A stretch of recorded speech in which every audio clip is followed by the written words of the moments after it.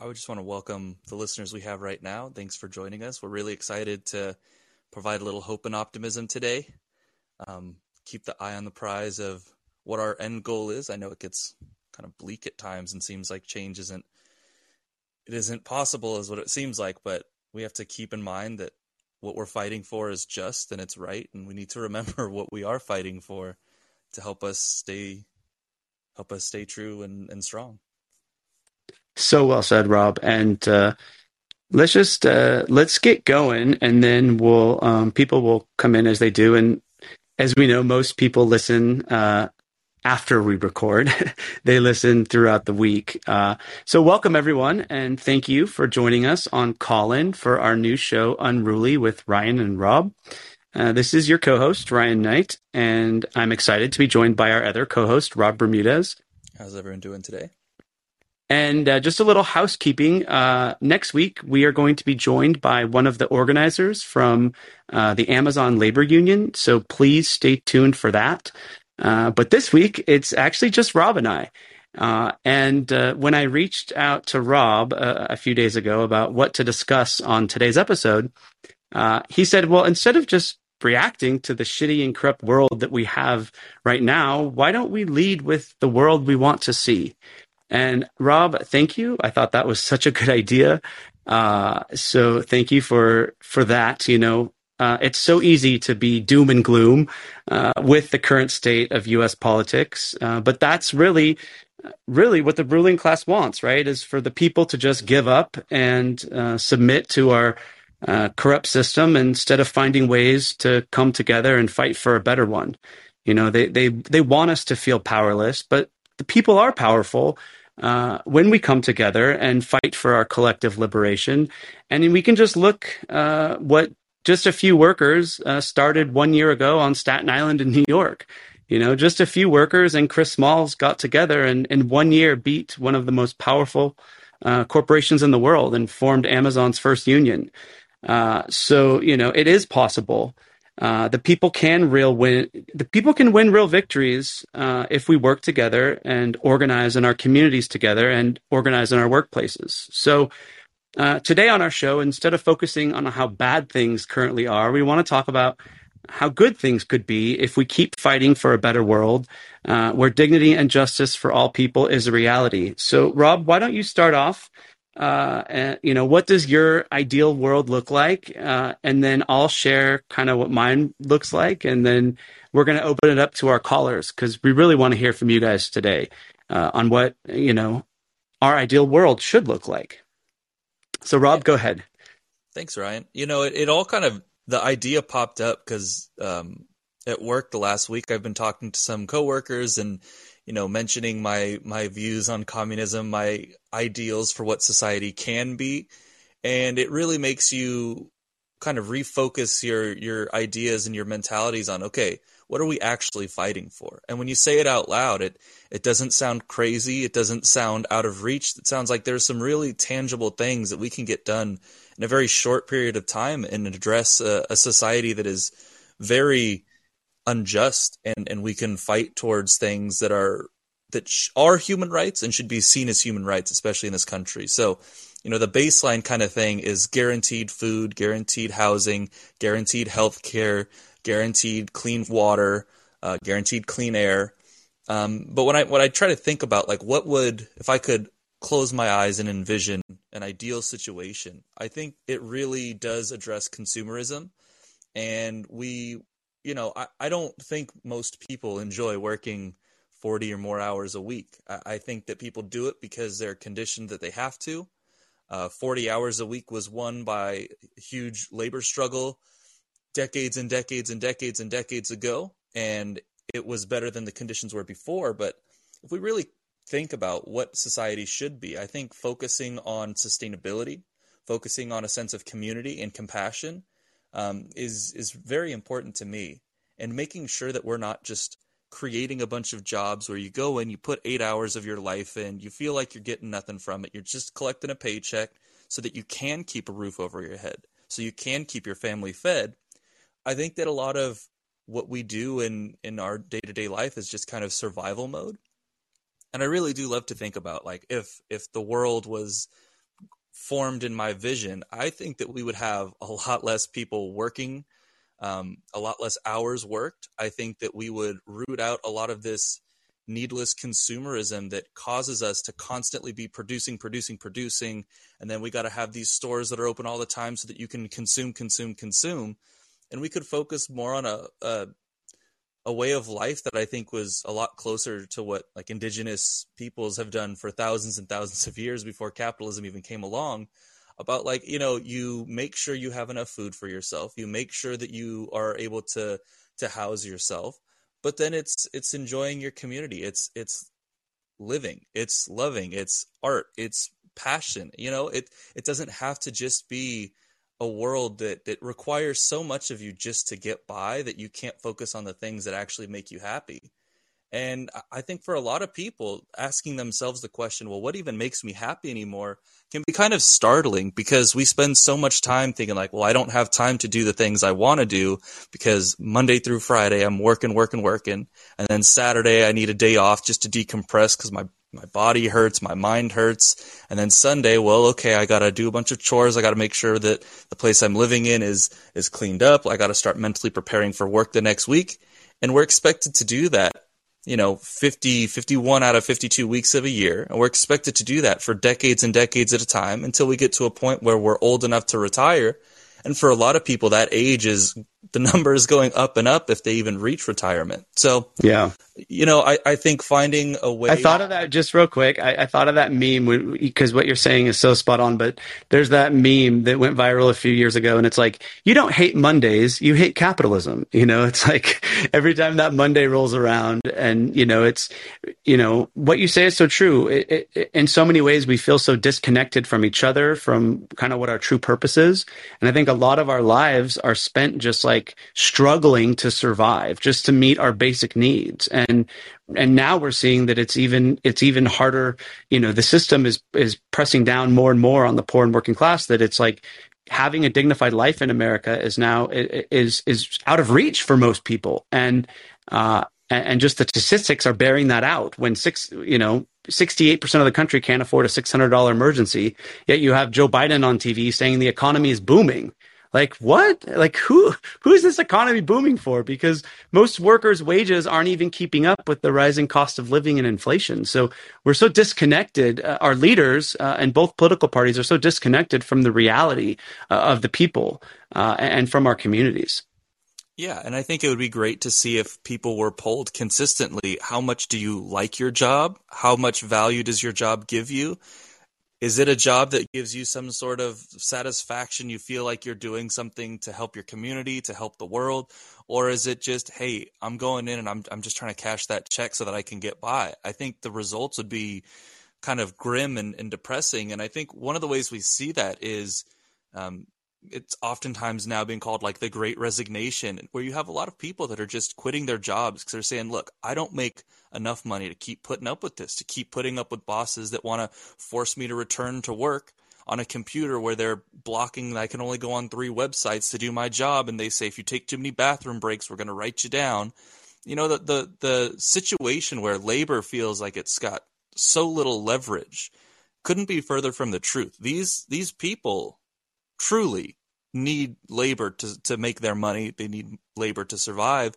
And I think that I'm hoping that with the increase of unionization around the country, people are starting to realize that this is like a sleeping giant. Like labor has been suppressed for decades and decades. We've seen unionship go down. We've seen wages go down.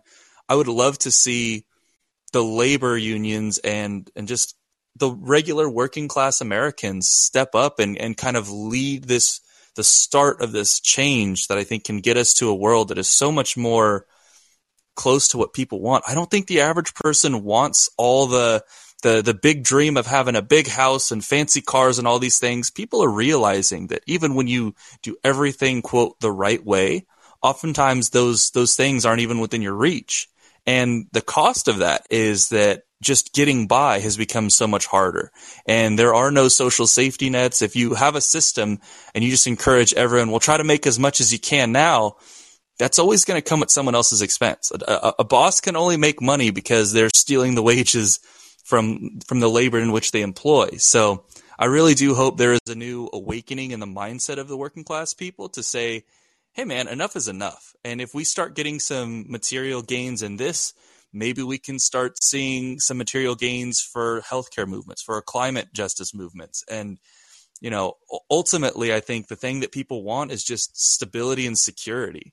And when you get sold essentially this lie of the American dream that, hey man, you can have everything you want, you can have all the wealth in the world, that sounds so good and so appealing to some people. But a lot of the younger generations, like myself included, I'm only 28, but like I would love to have security. I would love to know I could never make $1 million a year or $500,000 a year or however much money, as long as I had a roof over my head, a job that wasn't overworking me, that made me feel like I was contributing to a community and to society. Like that's enough for me. I don't need big, fancy, shiny things, but it's kind of just, I think people are afraid to think bigger and to ask for more and to be creative. They've been told their whole life, well, this is the way we do it. And it's just now occurring to some people that no, you actually can question. The only reason things are the way they are is because of very recent history, and those things can be changed.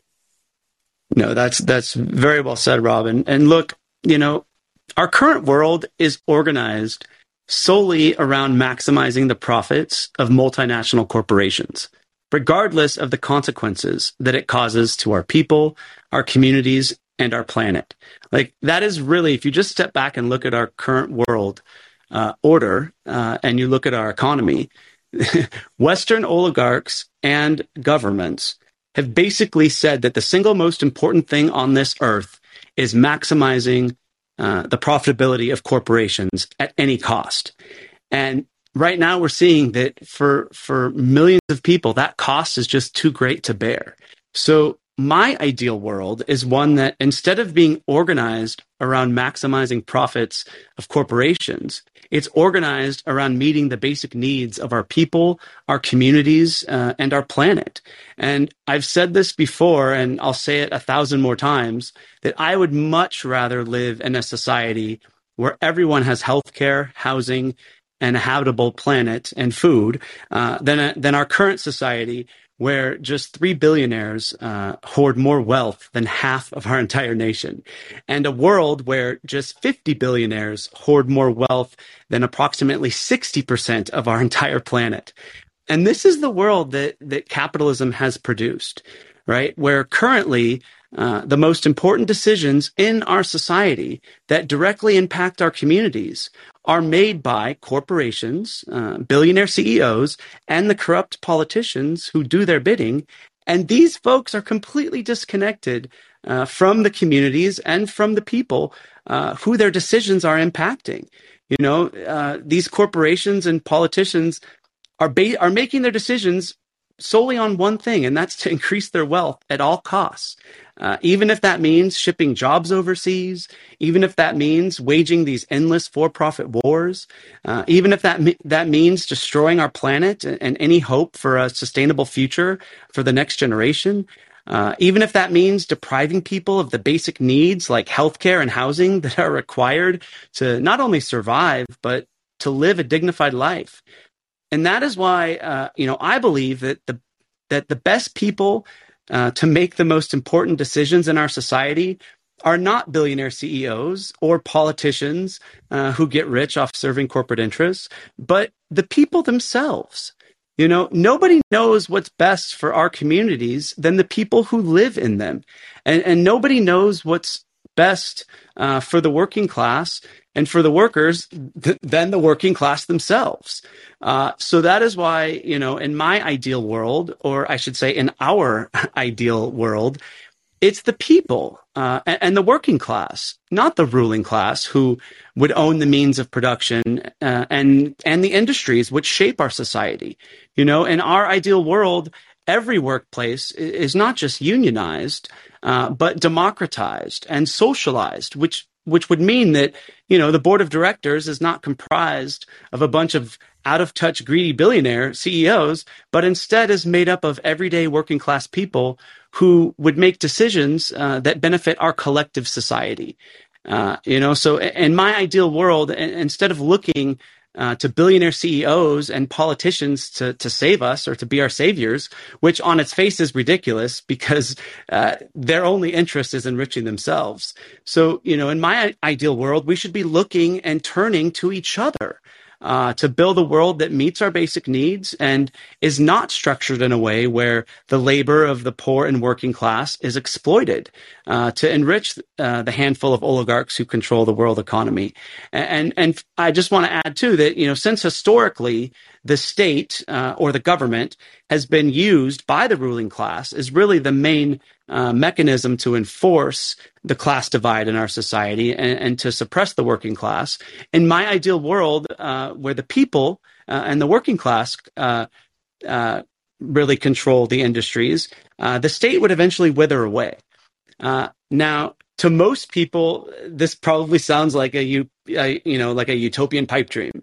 But in my heart, I believe that the people are growing tired of living in a world that is mired by greed and war and conflict. Also that a handful of oligarchs can have more wealth and power than any one person should ever have. And in my heart, I believe that every person on this planet deserves to be free and deserves to be liberated from the oppressive governments and exploitative corporations who control them and who control our world. So, I do believe that this world is possible if enough people come together and fight for it. And I just want to add that it's not only about money and power for these billionaire CEOs and for the government. It's about control. They use the government, they use their capital to control the masses, to control the population, to get everyone to obey the system. And for me, for many years, for most of my life, I'm 41 now, I did obey. I was, I would, up until 3 years ago, I would call myself a capitalist. But it wasn't until I realized what the price of obeying this system really was that I started to wake up. What I didn't realize was all the people that were being exploited for the capitalist class. What I didn't realize is the destruction to our planet that was happening for the capitalist class. What I didn't realize were the indigenous and marginalized communities that were being pushed down, especially abroad, with all these endless wars that were being pushed down and bombed upon just to enrich the capitalist class back here at home. So when I finally could kind of see the consequences of our system and see how destructive it was for our planet, it got me inspired to want to learn about socialism, learn about the history of it, and then to see that for a century now, there's been a group of people who capitalists call radical, but who have been fighting for this better world and who've been fighting for a world that is free of oppression and exploitation and free of imperialism and all these endless wars. And it's really the capitalists have succeeded because of the government, because of controlling the state, and also because of the media apparatuses that the capitalist class has been able to buy. And through that, they've really been able to control the majority of the population and get the majority of the population to obey the various system that oppresses them. But what I think we're seeing now, in the last decade and especially in the last 5 years, is people are starting to wake up. They're starting to see that this system is not working for us, and the only people it's working for is the people it was designed to work for, which is the capitalist class and the ruling class. So, as doom and gloom as the world feels, I also feel just an enormous amount of hope and revolutionary optimism in seeing the victories like the Amazon labor union a few weeks ago, and seeing someone like Kshama Sawant, the first independently elected socialist in this country in 70 years, seeing that through a fighting movement in Seattle, where, one of the biggest capitalists in the world, Jeff Bezos, has really changed the makeup of that city, and where housing is no longer affordable, and where the working class is really struggling to make ends meet, which is the city I grew up in. Seeing, Kshama Sawant and Socialist Alternative, they won a $15 wage back in 2014, and we still haven't won that at the federal level. They also just won a wealth tax on Amazon to pay for community housing and social housing. So seeing that you can win real victories in our communities if the people come together, if we fight together, if we believe in each other and believe that a better world is possible, we can fight back against this decrepit system. And so that's really what inspires me just on a daily basis. And I try to use the platform that the people gave me, my Twitter account and just the podcast, and now Colin graciously, wanting to host our podcast. I try to use that to just encouraging people to continue to wake up and continue to understand that we don't have to be disconnected from each other anymore. We don't have to keep, competing against each other, for what, right? What's the prize here? Is the prize to just accumulate as many things and have the biggest house? And what is that prize if it eventually ends up leading to the destruction of our planet and ultimately our species? What are we all competing for? What is this rat race really doing for society, for the planet, for the people? And I think when you realize there's not much value in our system beyond just maximizing the wealth of corporations, and you don't have to play that game anymore, the people we can play our own game, and we can start to fight with each other and for each other. I think that's when you start to see that it is possible to build a better world. We don't have to allow this system to destroy us. And I'm humbled and grateful to just be in a movement with so many humble and generous people, and for all the people who came before us, the Eugene Debs of the world who ran for president from jail, and fought for socialism in a time where the capitalists were just starting to get their power, and now we're in a time where we need more than ever to fight against capitalism and against imperialism, because it's starting to just cause people to not be able to have dignified lives. And I think that's what this is about. It's about a world where peace and people and communities come before profits. It's that simple. I would love to hear what Betsy has to say. I'm going to see if I can add you to the Take Next Caller. Ryan, you might have to do it, because for whatever reason, my phone is not letting me. Let's see. There we go. Now she's added. Betsy, why don't you unmute yourself, and we'd love to hear from you. Hey, can you hear me? Yeah, yes. Hey, Betsy. Excellent. Hey, Ryan, I've been a fan of yours for a couple of years now, and I'm so excited to see you guys have the show on Colin.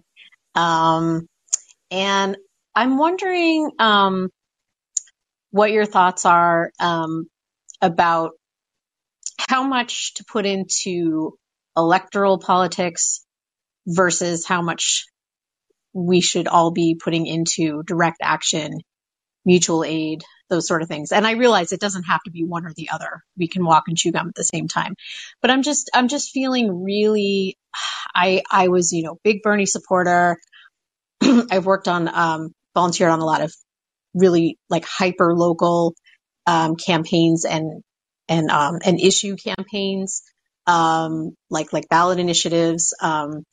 And I'm really burnt out. I worked on, trying to get ranked choice voting. I live in Massachusetts. That would have been such a huge step toward getting, Greens, socialists, other, just unenrolled, unaffiliated politicians in office, but it didn't pass here. And it was really embarrassing. I mean, I think they really botched the campaign. It didn't help that the voting was during the pandemic, but I don't think that's a great excuse. And if it could pass in Alaska and Maine, then why not in Massachusetts? And I know the reason why. The Democrats don't want it. Plain and simple, the establishment Dems are afraid. So given all that and just the burnout, and I'm feeling it, and so many other friends of mine, and then I have friends who are convinced that they can stick it out and change the Democratic Party from within. And I'm tired of arguing with them about it. And I don't want to lose friendships over it. So I sort of pick my battles there. But I'm more interested in direct action and mutual aid and those sort of things. But again, there's a burnout. And I guess I wonder how much can really how much we can move forward as a society with just that and not having the electoral piece.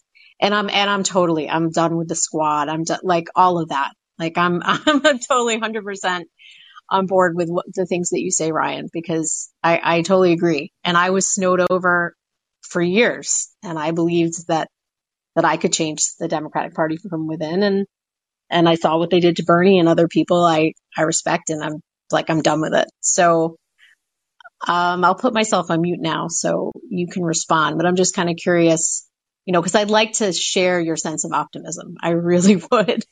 But I just worry if we can't turn things around in the next, few years, then we're really screwed, with climate change and everything else. The rest won't even matter.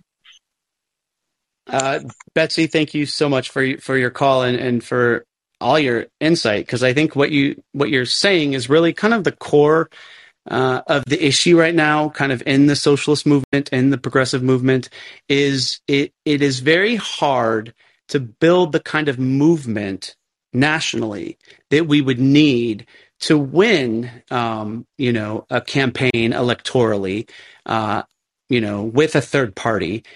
If you've got people who are still buying into this idea that you can change a party from within that is owned by Wall Street, right? That like you're somehow going to change the Democratic Party, which is a party since its inception has been a capitalist party, has been an imperialist party, has been a right-wing party. We have two right-wing parties in this country.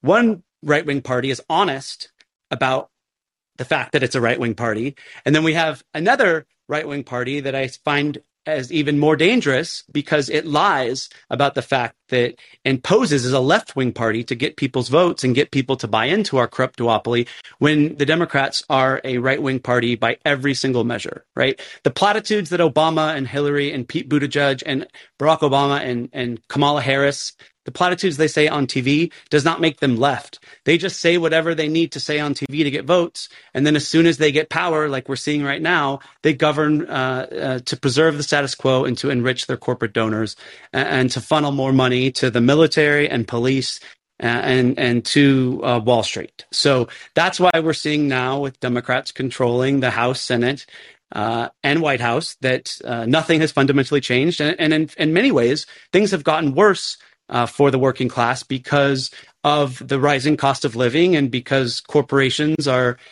making more profits than ever. And last year actually was the biggest year for corporations since 1950. And none of that is transferring down to the workers, and the costs are going up, and wages aren't going up enough to meet the rising costs that people have. And I think this is what people need to be clear about: is the Democrats and Republicans are the ones who've passed the policies that have enabled these corporations to reap these ridiculous profits, right? So when people say, oh, it's corporate greed, yeah, it's corporate greed, but it's the Democrats' policies in collaboration with the Republicans that and the laws they've passed that are rigged and that prop up the corporations. So when I see a lot of Democrats try to defend, the inflation or the rising cost of living and say, well, it's corporate greed. Yeah, it is corporate greed, but it's the policies of the Democrats that have enabled this corporate greed. And so a lot of people don't make that connection. But what I think you bring up, Betsy, is a good point that we don't have to pick if it's fighting for a third party electorally or if it's protest and direct action. We need to do all of the above. We should not end any friendships over politics, as hard as that is. I am someone who just is very outspoken with what I believe, and I'm very passionate. And so unfortunately, like, that rubs people the wrong way. And I'll get people sending me private messages and say, like, I can't believe you, and da-da-da-da. And I don't burn any bridges. This is what I believe. I believe another day wasted on trying to reform the Democratic Party is a day that we could be spending on building up the Green Party or a socialist party or fighting for ranked choice voting, which don't stop fighting for that because that is important. We have to keep fighting locally at the state level and at the federal level. And when people say that like a third party is a pipe dream, it can never happen, that's actually not true. Like, And this kind of ties in, there's rumblings because one of Bernie's advisors put out an article in the Washington Post this week saying that Bernie might run for a third time. And what I find so interesting about it is that you only need a 15% approval rating nationwide to qualify for the presidential debates. So that is like one of the ways they block out third-party candidates. But someone like Bernie, like I won't vote for Bernie if he runs as a Democrat. Like I refuse to watch him get screwed over again and have the process rigged against him for a third time. But if someone like Bernie, who has a high name ID and who's very well liked nationally, if someone like him found the courage to run third party and run as an independent socialist, he will meet the 15% approval rating to get on the debate stage in the general election. And then if you can get someone like that on the debate stage against the two corporate party candidates, then you have people all over the country who don't marinate in the stuff like we do, who only pay attention to politics, during the presidential election and during the general election. You'll have them get to see a real kind of independent, socialist, populist, someone who's fighting for the workers. You get to hear their message contrasted with the two BS, messages from the two corporate parties. And who are the people going to pick? They'll probably pick the one who's like on their side, which would be like a Bernie type. So that's what we get when people like AOC and the Squad and Bernie refuse to go independent and refuse to break free from the corporate controlled Democratic Party. The reason it hurts some of us so deeply is because they are taking away the opportunity for the movement to gain more followers, to gain more impact, to win an election, and then to make the changes legislatively that we need to make. Because we're never going to get Medicare for all. We're never going to get a Green New Deal. We're never going to get any socialist policy that helps the people so long as it's the Democrats or Republicans who are in control of the levers of power. The Democrats will always use platitudes and just, they will always deceive the people with platitudes, but they will never actually fight for the people legislatively and give victories for the people. And so that is why I left the party after I voted for Bernie in the 2020 primary, and I voted Green in the 2020 general, and I've continued to try to find what the best third party is. Right now, it's the Green Party because we don't really have anything else. I think the Green Party is could be improved in many ways. I've tried to voice my opinions on that. But at the end of the day, it's up for the movement. It's up for the people democratically to make these decisions that we need to make. It's not up for any one person to kind of act as like, this is what we need to do. So I don't know if I answered your question, but I really appreciate your question. I think we're in a time of great flux, meaning like there's a lot happening. And I think at any one moment, a lot could change. I think it was Lenin who said, there's some weeks when nothing happens or years when nothing happens. And then there's weeks when everything happens and everything changes. And I do think we're at a moment in history where we can see real changes. We just don't really know the right vehicle yet. So let's keep chipping away, supporting, I support Socialist Alternative in Seattle. There, Shama Savan is doing an amazing job at the local level there. She's supporting all the Starbucks workers who are striking right now. I support the Amazon Labor Union in New York. I support the Green Party. I support PSL. I've spoken with some PSL candidates on the show. I support Socialist Alternative. I mean, I'll support any independent party that wants to fight for the working class. But the two ruling class parties who fight against us, I can't support them anymore. And I don't think Bernie and the Squad should either. Rob, do you want to add anything? I think the important thing, I'm someone who likes to have political conversations. I know it's not what everyone's comfortable with. But I think education at the end of the day is what's really important, because a lot of people are so conditioned to believe a certain thing, and they're so conditioned to think that, well, the material conditions of what we have, it's the best we can do, or, oh, this is the only system we've ever had. And, it's not always being able to talk to someone and then having them completely agree with you on everything, but just kind of planting that seed of doubt of like, a lot of the things that you were told, I'm pointing out, I have some receipts very much about, well, you think that there was only breadlines under communist Soviet Union, but like, what about the 1 in 6 children in the United States in 2021, in 2022? that are going hungry, right? Like how some of these things, they don't get told, they don't see things from the same perspective we do. And so it is a grind to try to like break through to people, but I think leading with compassion and empathy has really been effective for me when I talk to people. I always try to like center it around like the reason that I believe these things is the good of humankind. It is to be humane. It is to be smart. And, some of these policies, like Medicare for All, for example, you got multiple ways you can approach it. It's genuinely the right thing to do to have everyone be insured. And then there are those people that need to hear, oh, and by the way, it would save a bunch of money. Like you would pay a little extra in taxes, but then you wouldn't have to pay your premiums out of pocket. And then it ends up saving you money. Oh, and it would also save the government money because if we didn't have all these different systems and all these administrators. So there's a lot of different appeals to people, but I think just kind of cracking down when people are under a certain belief, and I think Ryan, you and I can both attest to this, like when you think that, everything that the Democrats were saying, oh, this is true and it's just the Republicans bad, and then all of a sudden, the first time someone tells you something that kind of goes against your beliefs that you'd previously believed in, and you're like, wait a minute. You're telling me the Democrats aren't good, or you're telling me they don't support this? And it's like, well, they might have said it, but then they turned around and here are the actual votes, and they clearly didn't support a policy. It can be really hard on people. And especially, I think that one of the biggest issues we have now is there's this huge movement under the Bernie Sanders campaigns in 2016 and 2020 that got a lot of people that feel like they just weren't seen. They weren't feeling hopeful. They were sold that like a better world is possible. And I agree with it. And I think there are people that are still clutching on their hope that like, well, a Bernie will save us or an AOC will save us. But the unfortunate thing is that sounds great. That sounds like the easiest solution is to get a couple electoral wins and things will change. But at the end of the day, too, we have to realize that a lot of the changes we've seen historically in this country, some of the largest changes that we've had when it comes to legislation, have not come because of a single politician saving the day. It's been like grassroots. It's been the people of this country pushing the politicians. And so I think there's people who deep down, they might know that like, running in the Democratic Party, it's the best chance we have to win.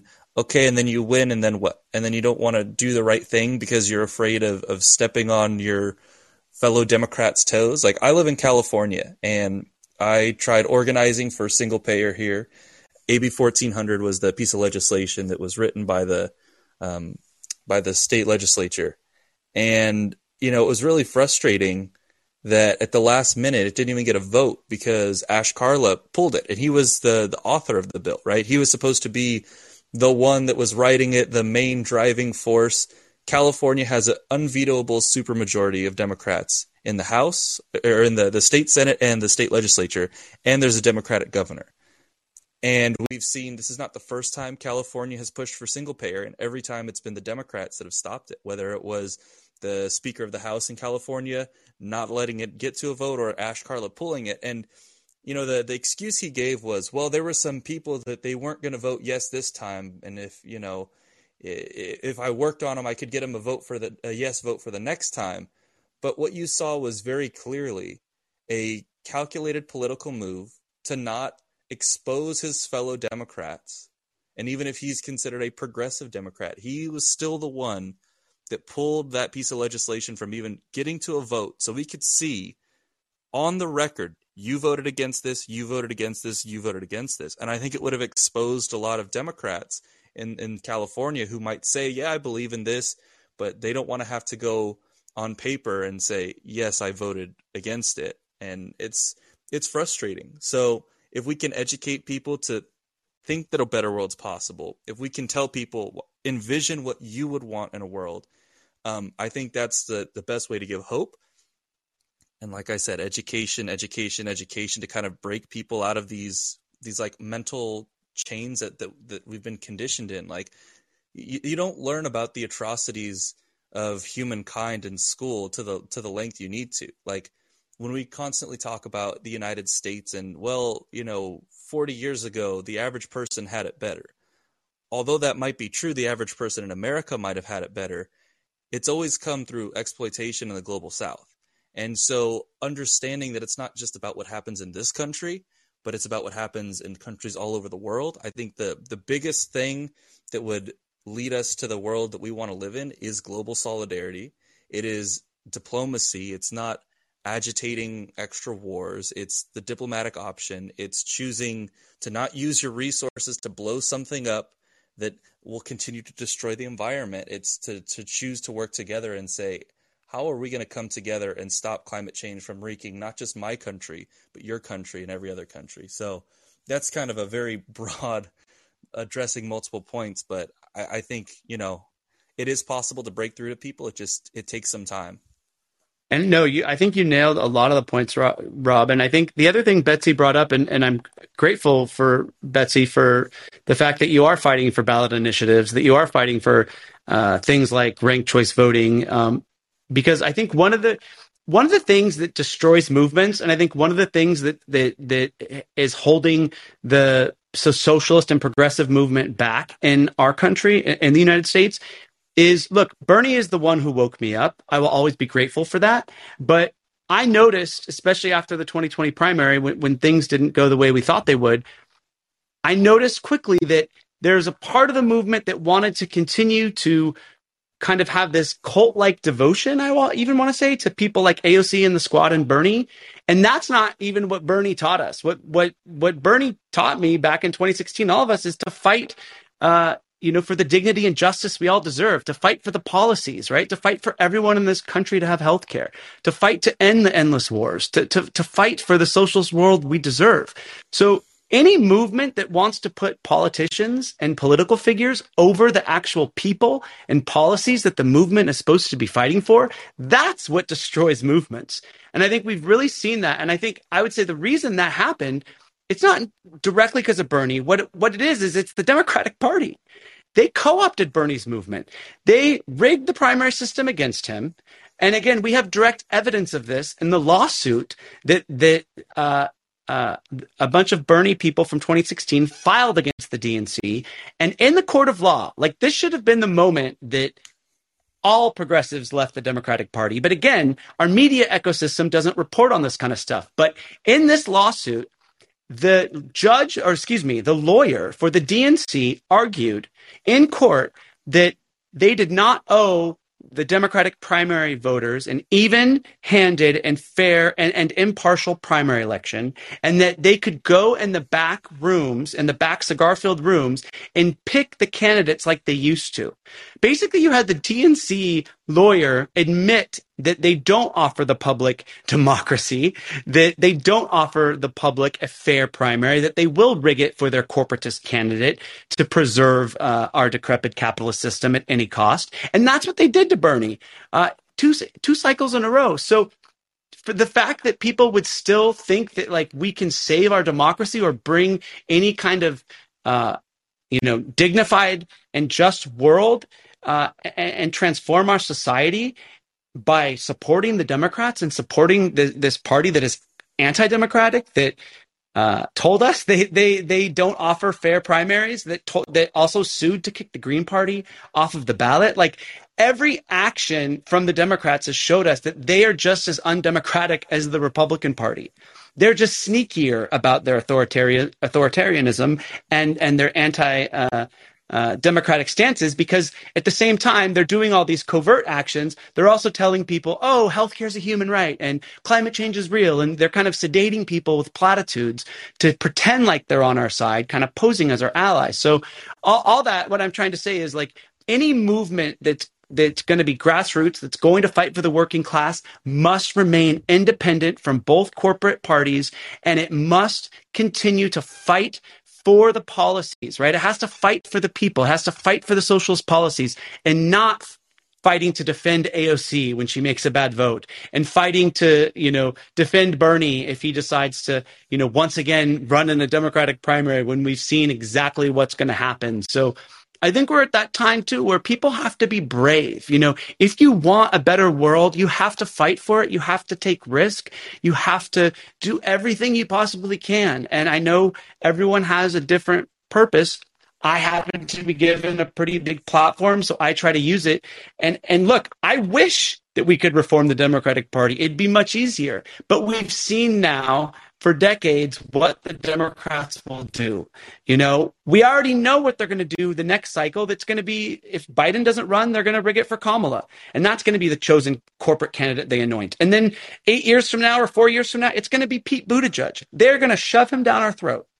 They are going to continue to pretend to care about marginalized communities by kind of co-opting identity politics and using identity politics to say, look, you know, we're going to elect the first gay president. And over here is a gay man who cares about all marginalized communities. I don't give a crap if we have a gay president, like someone like Pete Buttigieg, if he's just going to go in there and feed the people empty platitudes and then govern for Wall Street and govern to preserve this corrupt system. So we're well beyond the point of continuing to pretend like the solution is in the Democratic Party. If you want to continue this decrepit capitalist and imperialist system, that's what you're going to get from supporting the Democrats. Go ahead and support the Democrats. That's what you'll get. You'll get a party that tries to get the people to obey. And the last thing I'll just add is that's what we saw in 2020. And that really was my big awakening is they didn't care about Donald Trump.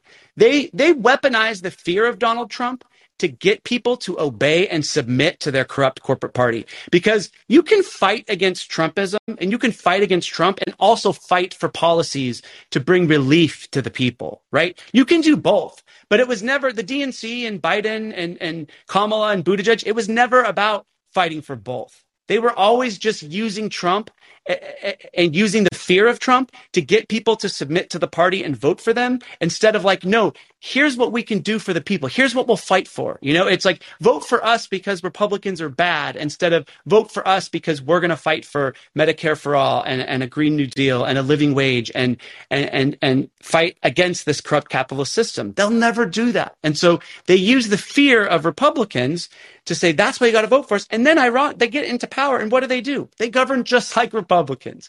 So the fear mongering isn't working anymore because a lot of people are starting to wake up and be like, well, you've told every election cycle, my entire life, I'm 41 now. Every election cycle, the Democrats have been telling me that you have to vote for us or democracy will die.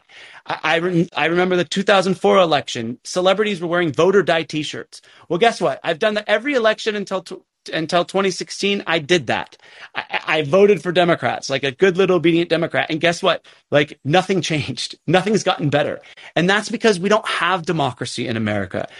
That's because we have an oligarchy and because we have two parties that serve the ruling class and big business. And so when these elections happen, when it's Democrats versus Republicans, the people aren't winning the elections. The oligarchs are winning, big business is winning. The people who fund both of these corporate parties are winning our elections. So we have to educate people and inform them that if you're voting Democrat or Republican, you're just voting for essentially for the ruling class to keep the system rigged as it is against everyday people. And so we're not winning the election. So in order to win, we've got to push back and fight against these two corrupt parties. We've got to push back and fight against this corrupt capitalist system. And we've got to fight in a very grassroots way for the kind of policies that we need to bring the dignity and justice we all deserve. And we're never going to do that inside of the system that will preserve itself and protect itself at all costs. I totally agree, 100%.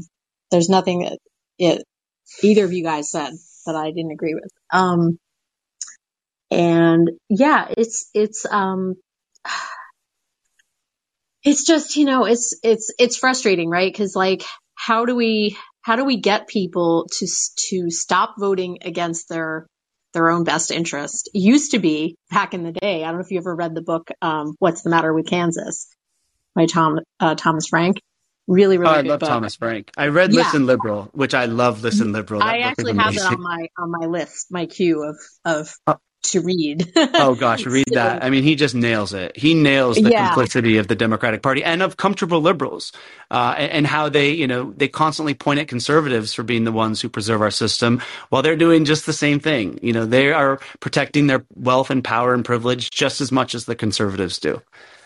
Totally. It used to be that, you know, like you'd wonder why people, like say in Kansas or wherever, were voting like the working class were voting for Republicans. Why are they voting against their best interests? And it's like, what is it? God's, guns, and gays, or that slogan used to be. And now it's like really begs the question, well, why are people voting for either party? And it's right. So but I feel like there has to be some electoral wins, at least on a, even on a local level. And, yes, it's great. We've got a socialist in, the city council, in Seattle. But it's like, we don't have any Greens in Congress. We don't have any, like, the Greens have won some. The Greens have won some good local elections, but you're right. I mean, they haven't won enough. Yeah, at the state level. They've won some state level elections, but you're right. Which is important. But the other thing is, like, well, how are we going to get Greens or socialists elected into Congress when everyone is still funneling all of their time, energy, and resources into the squad, right? And into that, because someone added it up. They did a great analysis. $127 million has been spent over the last 6 years on Bernie's campaigns and on giving money to AOC and the squad. $127 million. That's a lot of money. And so I think that the reason we're starting to see kind of an impasse in change right now is because the movement is split. Half of the movement kind of wants to continue to go the reforming the Democratic Party route. And the other half is like, we see the Democratic Party for what it is. You cannot reform a party that's owned by Wall Street, that exists to protect the status quo and exists to serve the ruling class. They work against our interests. We have to do something else. And a lot of people first off, they don't want to admit that they've been lied to. I think that was why I stayed a Democrat for 18 years. It was really hard for me when I left the Democratic Party after the 2020 primary, after I voted for Bernie for the last time, and now I'm no party, I'm no party preference, and I consider myself an independent socialist. But when I did that, it was hard for me, because it's hard to admit that you've been betrayed, right? Nobody wants to admit that I voted for and campaigned for Obama. I thought he was going to be the change. I played that game for so many years, and it was really hard to accept that the Democrats are not who they say they are. But when you finally see it, and look, just run the numbers. In 2020, the Democrats took and spent more corporate money than the Republicans did. The Democrats raised $7 billion in the 2020 election cycle for between Congress and the presidential elections, where the Republicans raised and spent $5 billion. Okay. You have to just ask yourself, a political party that raises and spends $7 billion to get power are never going to represent the people's interests. What we have between the Democrats and Republicans is literally a battle for who gets to control the American empire so they can basically profit off of the exploitation and endless wars and corruption of our system. And that's why you see, after the Democratic election cycle and after Biden won, you saw all the people jockeying for positions because they want to get in there, just like the Trump people did. And so you see Democrats calling out the Trumps for all their corruption. Look at someone like Hillary Clinton and Barack Obama. They've made $100 million by selling false hope to the people. They've done the same thing that the Republicans do. They use our system to enrich themselves. And they're the real grifters. They really are the real grifters. Even though they pose as our allies the whole way. And they've mastered the art of giving great speeches. And they have speech writers. And I mean, shoot, Obama won an award for marketing for his campaign. I mean, so they're masters at it, but you have to understand what they're doing. They're getting people to continue to support the system so the people won't ever fight for anything better. And so I would say if we do want to live in a better world and a more equal world, that we can't vote for the Democratic Party anymore. We have to fight back against the Democratic Party and the Republican Party. And that takes a lot of courage. And again, for me, the hardest part was admitting that I'd been betrayed and lied to. And I think that's hard for a lot of people. And I think the other thing we have to be honest about is there are just enough people in America, there are just enough comfortable liberals and conservatives to keep the system afloat. And what I mean by that is roughly 140 million Americans are poor or low income. And so when you look at who votes in a presidential election, usually voter participation is about 50% or 46%, on a good year.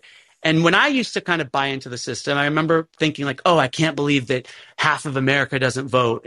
How could 140 million people not vote every election cycle? Well, the 140 million people who aren't voting because they know that whether the president's blue or red, they're still poor and living, they're still poor or low income. They realize that the system isn't made for them, doesn't benefit them, and so they're not going to buy into it. And so we need to actually give them someone and to vote for and a cause to support. Right. And that's what the Democrats do. They kind of rob us of that hope by putting people like Obama and to a smaller degree Bernie, like, who gives people real hope, and then sell us out to Wall Street. And so they were never going to let Bernie win. I mean, even in 2020, when I was up in New Hampshire volunteering, spent a lot of time up there, and I was like, you could almost want to, like, taste it, the victory. But I was like, no.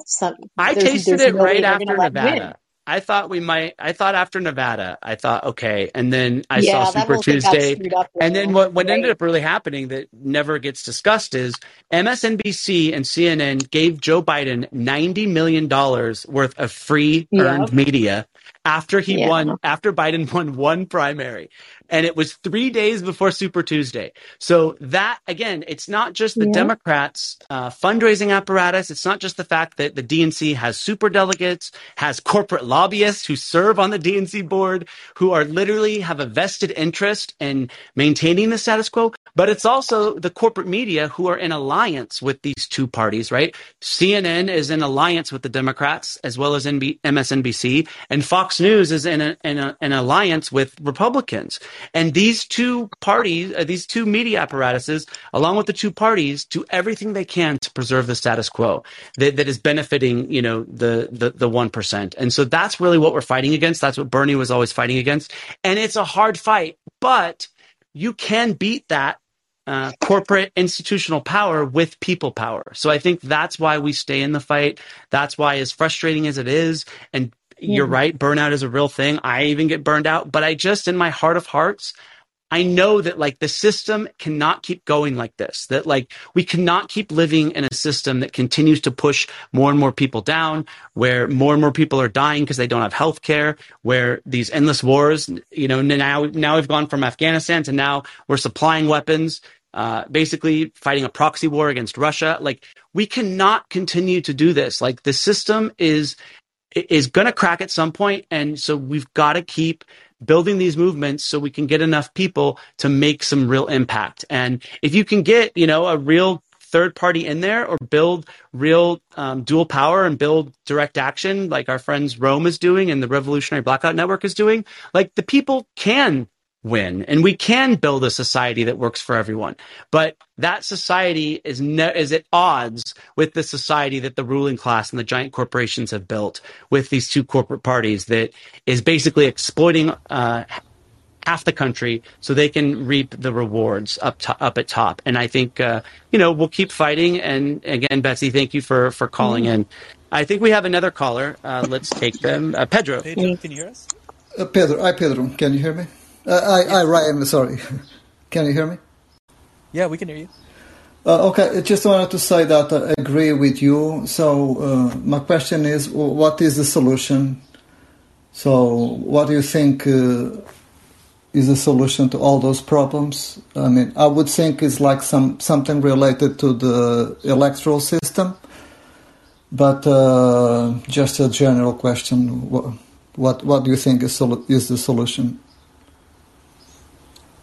Well, I think one thing that the gains that we've seen in the past couple months, I'm going to say, from Amazon and Starbucks unions popping up throughout the country, I think this is a huge moment for the working class, and I would love to see there be more buy-in and emphasis from, if we're going to have alternative third parties winning elections, I think they need to be doing everything they can to be getting on the ground with these unions, helping, like, if the Green Party in each state says, look, we're going to work on our unionization efforts throughout the country, and every local office goes and finds the nearest Starbucks or Amazon center and says, look, we want to help you guys unionize too, and we're not going to just come in and ask for your vote at the end, but there's a chance. We're seeing that, by the way. Shama's flying to New York to go be with the Amazon Labor Union, and we're seeing Socialist Alternative as an independent socialist party in Seattle that's supporting the Starbucks workers. But I agree with Rob. Like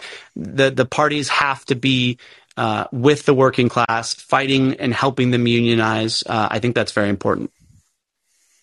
Yeah, and like I said, I think education is key. Just getting people to kind of wake up and not keep. Yeah, if we could get people to turn off their MSNBC, their Fox News, their CNN, and realize that like they are getting paid by Big Pharma to run ads. They're being paid by the military-industrial complex to run ads. Their pundits are not pushing solutions that the people want.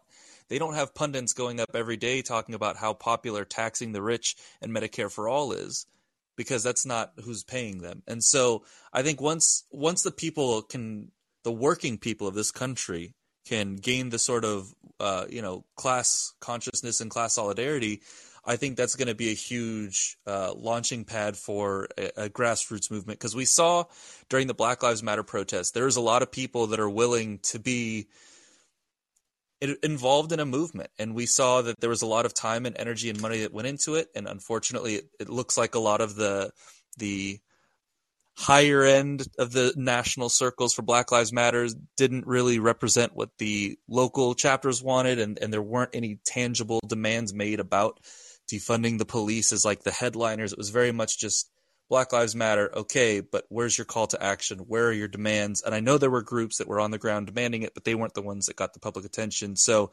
people will be on the streets. Would love to see it for a lot of things in the upcoming years, in the upcoming few years, to guarantee us a quick access to free education, canceling student debt, guaranteed health care, renewed climate change movement to help sustainability on the planet. I think those are going to have to be key. And I also want to make sure that we get to Josh. I just want to add in one thing too, and then we'll get to Josh. Because you brought up a good point, Pedro, about the elections. Because the reason that the Democrats and Republicans fight so hard against third parties, the reason you see the Democrats suing, they sued in 2020 to kick the Green Party off the ballot in several states.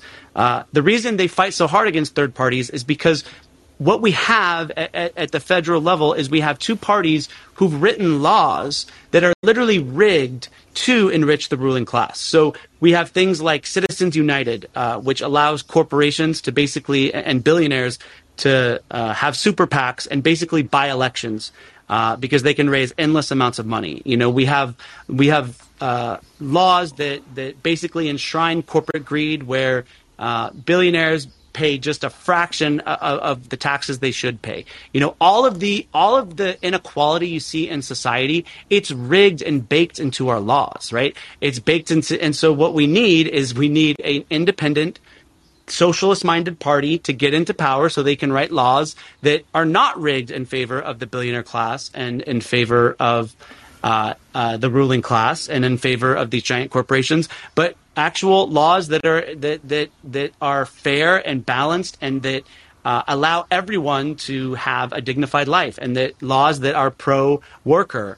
And right now we see the exact opposite, because we've allowed our institutions to be corrupted by corporate money. And so that is really, you know, and it's hard. Like, why are the Democrats and Republicans are never going to reform the system? Because they profit off of this corrupt system, right?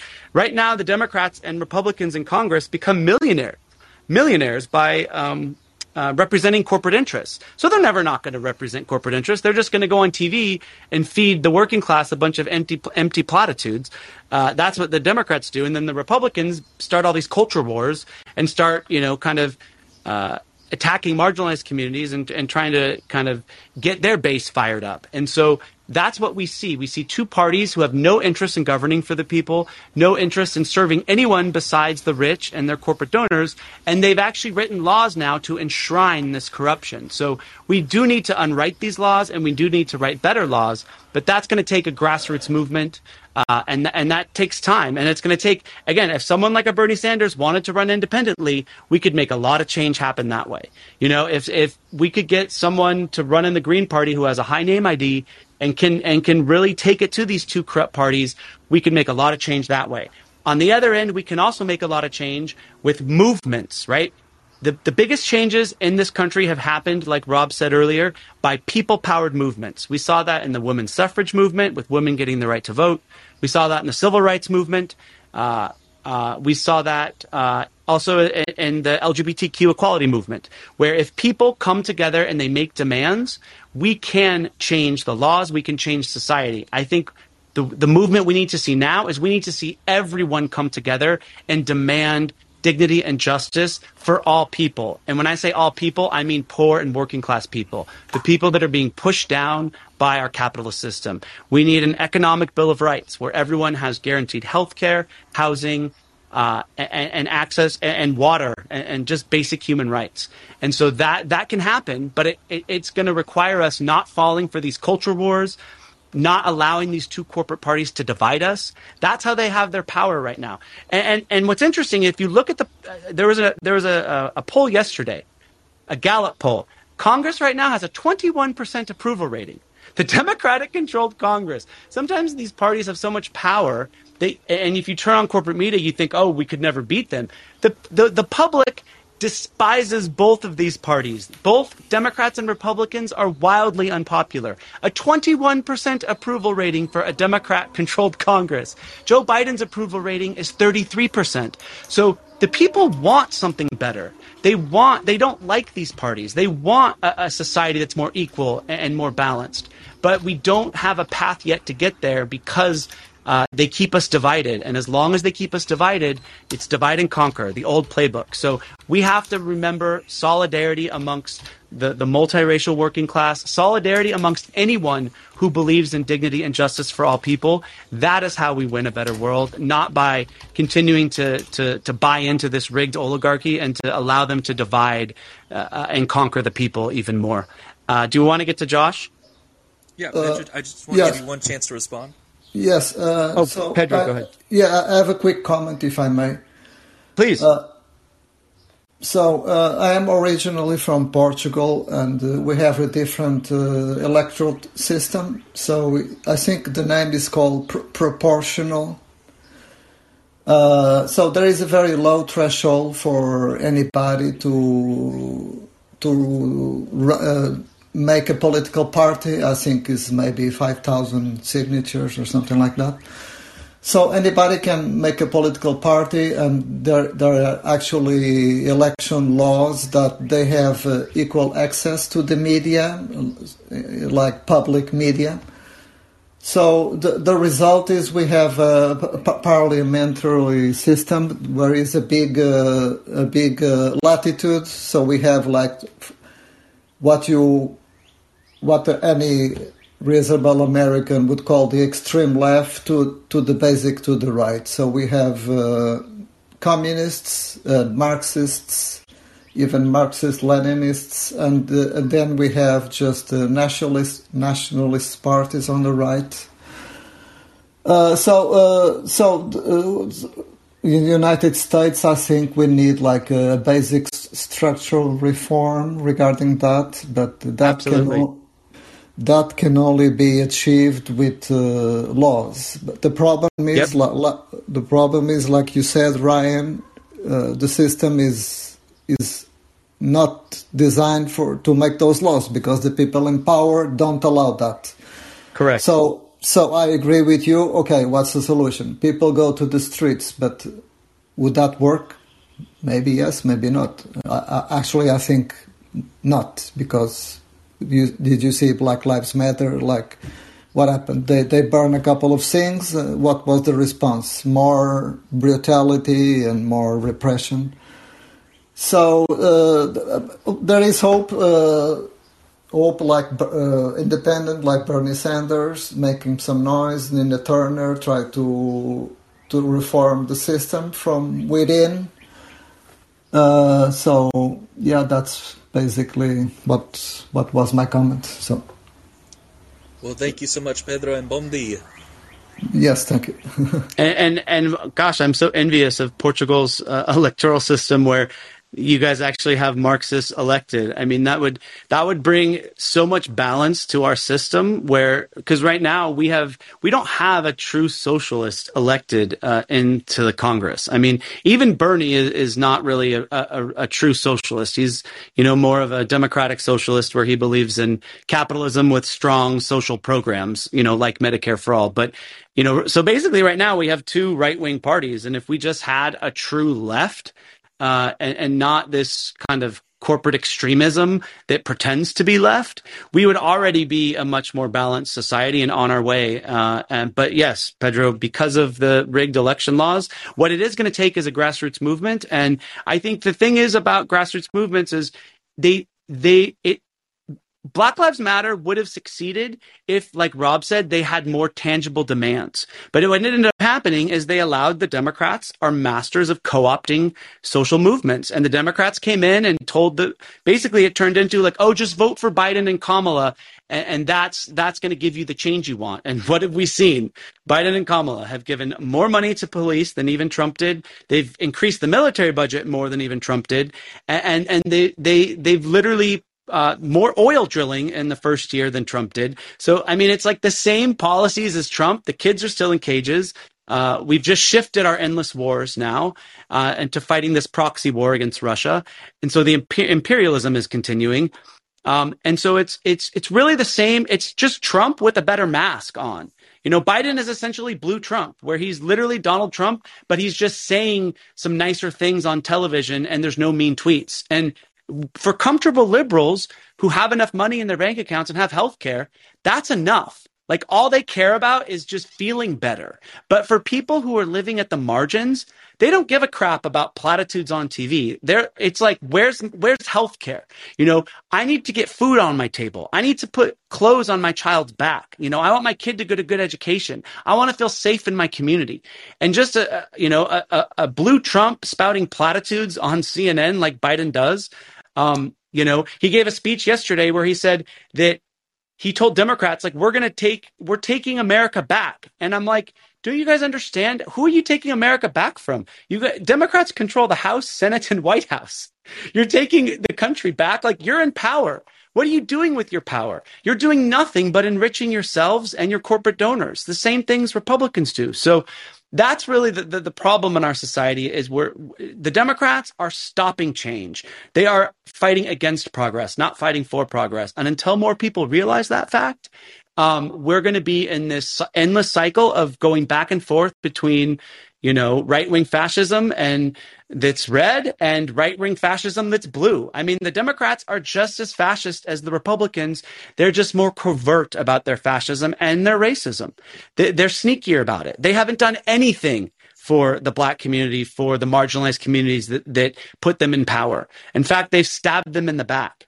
But because they pander to them with platitudes, it deceives a lot of people into thinking they have their back. And I don't think there's anything worse than kind of using the pain of marginalized people to get power and then selling them out when you have power. And that's really the business model of the Democratic Party. So we have to keep speaking truth to it, and we have to keep demanding better.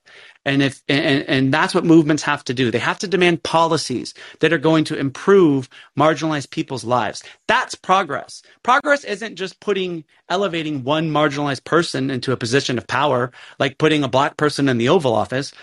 Progress is actually improving the lives of Black and brown people and gay people and all poor and working class people. That's progress. But they've kind of co-opted that with this tokenism, thinking like, well, if we if we elevate a marginalized person into power, then people will think, oh God, that's change. No, that's not change. You're not improving marginalized people's lives by just putting one marginalized person in control of the corrupt system that pushes down on marginalized people. So we've got to get away from that idea. That's what liberals think progress is. It's very superficial. It doesn't treat the actual wound. It's just it's optics. It's almost like they're producing a movie. It's all an illusion. It's a lie to just continue this corrupt system. And I think we're at a point now where that's not good enough anymore. We deserve better and we need to demand better. Let's get to our final caller, Josh. And then I just looked, gosh, Rob, it's an hour and 24 minutes, so we got to wrap up. Yeah, go ahead, Josh. If you unmute yourself, we'd love to hear what you have to say. I also have work in a little bit, so I don't have too much time to respond, but I definitely want to be able to respond to any questions or comments you have. So, Josh, go ahead. All right. Hey, guys. How's it going? Yeah, my name's Josh. I run a socialist opinion blog, The Socialist Magazine. I follow Ryan. Ryan follows me on Twitter, and I try to interact frequently with him. My main thing is it's kind of like puzzling what to do, because as somebody who's running a kind of media promoting socialism, you're caught in this kind of in-between of you're not welcome on either the Democrat side or the Republican side.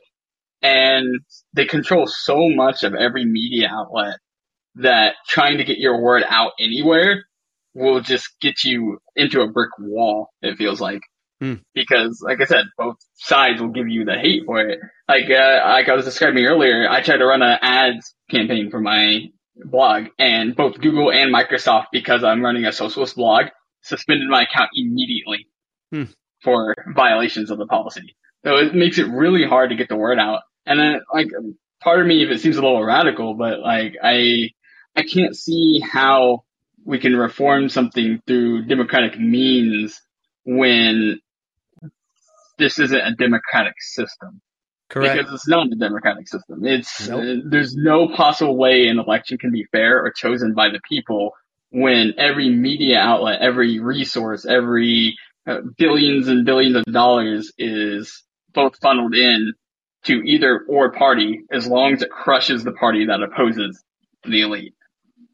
And they don't care which one it is, as long as the people that are actually going to represent the people don't get elected. And I find it really difficult to figure out what to, I guess, do to get people's support, because, all these years of brainwashing from the Cold War and so forth has just led anybody who might get your message to almost immediately try to reject it and shut it down. Well, the good news I have for you, Josh, is I think a lot of the resistance that we face in terms of ideology is coming from older generations. And I think it is one of the few bright spots is that younger generations are more and more accepting of socialism and communism and are realizing that capitalism has never worked for them historically. It will never work because it's getting harder and harder for a young person to buy a house. It's getting harder and harder for young people who are told their entire lives you have to go to college, to graduate, have tens of thousands of dollars in student debt, and then not be able to find a job, especially not a job that's going to pay you living wages, and you're straddled with debt. And so I empathize with you, man. I'm starting my MFA program in August, and part of my goal is I want to be a teacher and teach media literacy and help condition people to say that, like, there's a large section of our population that they flip on the news and they think they're being informed. And it's not that you can't find any real information on the news, but you have to understand that, like, where these channels are getting their funding from is advertising. And so you're not going to have someone on a panel trashing the military industrial complex when you have Raytheon and Lockheed Martin paying for advertising, right? You're not going to have someone to come on and trash the military when you're running ads from the U.S. military and it's part of the budget of the United States for promotion of the armed services. So I think that a big part of it is younger people, when I talk to them, are significantly more receptive. It is, again, a Sisyphean effort at times, it feels like, where we're just pushing that boulder up the mountain and it's not moving very much, and then you take your foot off the gas for a split second and you're all the way back at the bottom. But I really think we have to win the information war. Unfortunately, I don't really like using that term because, I mean, the U.S. literally says that that's what they're trying to do in Russia. Is there's articles being published of how even things that the intelligence agencies say, well, it's not high confidence that this is true. They're reporting it to try to get out ahead of Putin, you know? So like there is a very well-paid group of people that want to make sure that people are thinking a certain way. And I think as more and more people turn away from cable news, as more and more people turn away from a lot of the traditional sources that for good or for bad have had a lot of legitimacy added to them, right? The New York Times is considered the paper of record, right? And they have been pro-imperialism, pro-war since long before I was born. So I think it's going to be informing others. And again, if you have a good message, it's sometimes very hard for people to listen, especially if what you're telling them is in direct conflict to what they've been told their entire lives. But Right. you have to just keep putting the truth out there, and eventually hope that enough times people will see that, well, you know, I was told there were weapons of destruction in Iraq and there wasn't. And then I got duped again because they told me this was happening in Syria. And then they told me this was happening here and this was happening there. And after about 4 or 5 times, I realized that a lot of these things that they were convincing us of was absolutely false. And so when you can bring up those contradictions, it makes people at least pause for a second. And the goal isn't to only have people watch the news that I put out. The goal is to have people educated enough to know when they're being lied to know that you want to call anything coming out of Russia Russian propaganda. Well, what do you call anything coming out of Ukraine? Is that not Ukrainian propaganda? Everything that comes out has a spin. Everything is Or everything coming out of the United States corporate media. It's American all propaganda. Has an intention of informing people one way or another. So the secret isn't to tell people you can only watch this for your news. You can only watch that. The secret is finding a way to kind of lift the wool over people's eyes to see you do have choices. You can think freely, and you should not be talked down to or dismissed if you don't agree with whatever is being said. Questioning ideas is a huge part of not only democracy, but just growing as a person and critical thinking. So if we can continue to try to educate the people who may be misinformed in certain areas, you know, they don't always appreciate it, but eventually you do kind of place a seed of doubt in their mind, and they have to start thinking, well, you know, should I really trust this source that's lied to me this many times? And for now, I mean, I would love if we had like a television station that millions and millions of people were watching every day, but it's hard to use the system to beat the system. And ultimately, the kind of money that it needs to take to get the eyeballs that you want is not found from just grassroots movement. It's why the vast majority of our media is controlled by billionaires, because they're the ones that can afford to pay for it, to make sure that there's plenty of eyes and ears on whatever content they put out. And now, also, like, Josh, just first off, thank you for running this magazine. Thank you for what you're doing. You know, one of the things that has driven my activism is to understand, like, it's hard to separate it because, like, you want to win, right? We want to win victories for working people. We want to win a better world, but you don't do the right thing necessarily just because you want to win. You do the right thing because it's the right thing, and because the way I feel about it is eventually the system is going to break. That we're going to that the best kind of argument for socialism right now is capitalism, right? Is because look at it. It's working for the people that it was set up to work for. It's working for the ruling class. It's working for upper class liberals and conservatives. It's not working for anybody else. The majority of this country, 62% of American workers said in a poll last week that their wages are not enough to keep up with the rising cost of living in this country. So that's 2/3 of American workers that are struggling right now in this capitalist system. So, you know, Karl Marx said it best, that capitalism tends to destroy its two primary sources of wealth, nature and human beings. You know, capitalism is literally destroying us. It's eating us away. It's consuming our people. It's consuming our planet. So there is a great opportunity for us to have an awakening on this planet, and for us to move and to shift our thinking from a thinking that's based on greed and based on individualism to a system that is based on collectivism and dignity and justice for all people, and a system that is about putting our people and our communities and our planet over the endless profits of corporations. Like, I think there's a real thirst and hunger for it. And so we keep fighting no matter what. I try to stay out of the results. I try to avoid I always say principles before personalities, policies before politicians. Know what you're fighting for and fight from the heart. And if you do that, like, more people will come along. Like, people didn't follow me on Twitter because like I had a lot of money, because I didn't. Like, people followed me on Twitter because I just started sharing what was in my heart. And it sounds so fucking corny, but it's true. Like, and I kind of shared like what I was going through when I realized how corrupt the Democrats were. And then other people would write me like, oh my God, I've always thought that. Like, I voted for them for 18 years and nothing got better. Like, and I finally saw that they just, empty platitudes don't put food on my table and don't guarantee me health care and aren't paying my bills. Like, so why am I fighting to defend a party that's not even fighting for me?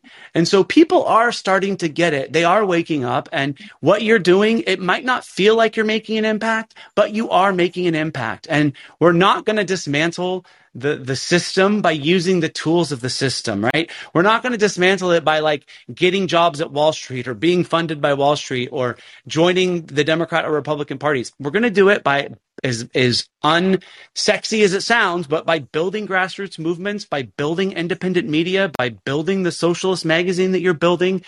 And if there's one thing I will tell you, is any kind of publication in this country that calls itself left, that's really not left, it's because they ended up selling out to one of the major parties, which is usually the Democrats. Like, there are a lot of people who say they're independent or say they're socialist when there's nothing independent or socialist about them, because they just shill for the Democratic Party, and they're going to be telling people to vote for the Democratic candidate when they rig the primaries against AOC in 2024.